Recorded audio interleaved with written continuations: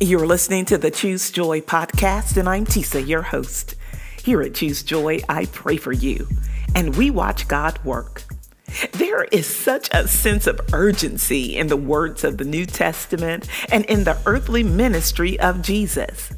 Jesus always put God first and reminded those who followed him that he was about his Father's business. I pray for that same spirit in your life today, that you take authority over your time, put God first, and be about his business. Let's pray. I pray today that your every thought, word, and deed be intentional and inspired by the Holy Spirit who lives in you. I pray that you find time to pray both in the calm and the hectic hours of your day.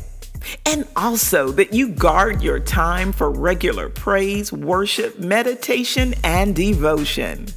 I pray that you always take time to speak to the Lord and listen for his response. Pray for clarity, confidence, and discernment on how to best use your time. Let the Lord be the center of your decision making and embolden you to say no to busyness and yes to his call on your life. Jesus said that we must work the works of him who sent me while it is day. Night is coming when no one can work. So it is my prayer for you that you go before the Lord with prayer and supplications, because our God knows your need and is faithful to supply it.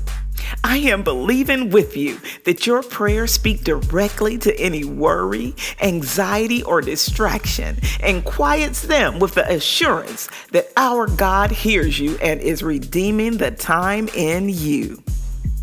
And now, Father God, giver of life, sustainer and redeemer, we declare that all power is in your hand.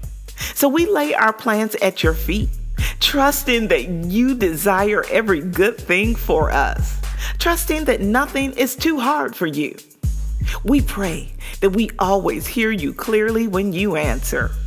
Lord, we know that with you, one day is 1,000 years and 1,000 years as one day. So remind us of your time, that we never tire from seeking your face and never weary in following your will.